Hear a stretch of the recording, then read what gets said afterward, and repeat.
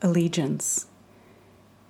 This is a story about love and country, and I will tell it to you how I remember it, in strands that took me years to untangle and then thread together.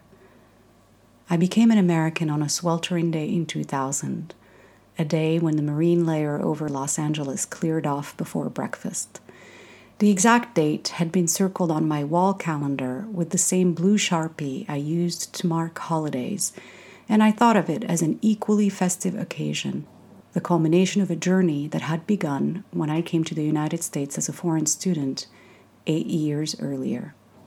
Over the course of those years, I had adopted, almost without realizing it, two of the more emblematic trappings of that particular era. I worked for a technology startup company and drove an SUV for which I had no discernible need. The deregulation of banks, the war in the Balkans, and Bill Clinton's angry denials that he did not have sex with that woman were in the past. The NASDAQ was at a record high. Unemployment was at a record low. The future seemed full of possibility. The citizenship ceremony was held at the Pomona Fairplex, a 487-acre facility best known for hosting the Los Angeles County Fair every summer. I remember wearing a sleeveless dress, a silver necklace my mother had given me, and a pair of new shoes that blistered my feet. My husband was in the same black suit and tie he had worn at our wedding. Ushers directed us to Building 4, a large gray hall where I turned in my alien registration card and was handed a miniature flag in return. Folding chairs had been set up in 2 columns.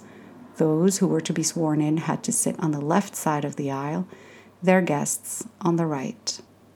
At precisely 9 a.m., the first few notes of the Star-Spangled Banner played on the loudspeaker, and a hush fell over the audience. The air smelled of fresh roses and heavy cologne, but the mix could not fully disguise the scent of 3,000 people gathered in a windowless hall in 98-degree weather.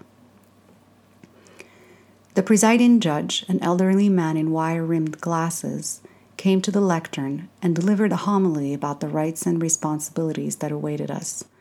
Citizenship was a privilege we had earned, he said, and we were to honor it by participating in civic life, voting in elections, serving on juries, even running for office. He had kindly eyes and a warm demeanor. It seemed impossible that he would ever pass a cruel or unfair sentence on anyone in his courtroom.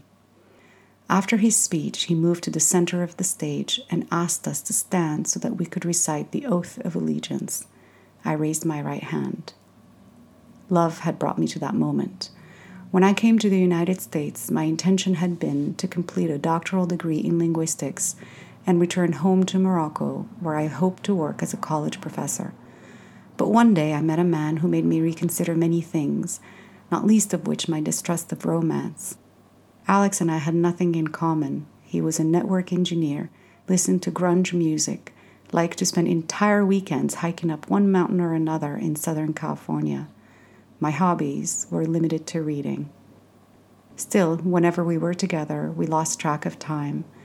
I remember us driving to a movie in Century City one night and missing the freeway exit twice because we were so engrossed in our conversation. After it became clear that our relationship was serious, we realized that one of us had to live in the other's country. I was young and in love. I made a commitment to my husband and another to his homeland.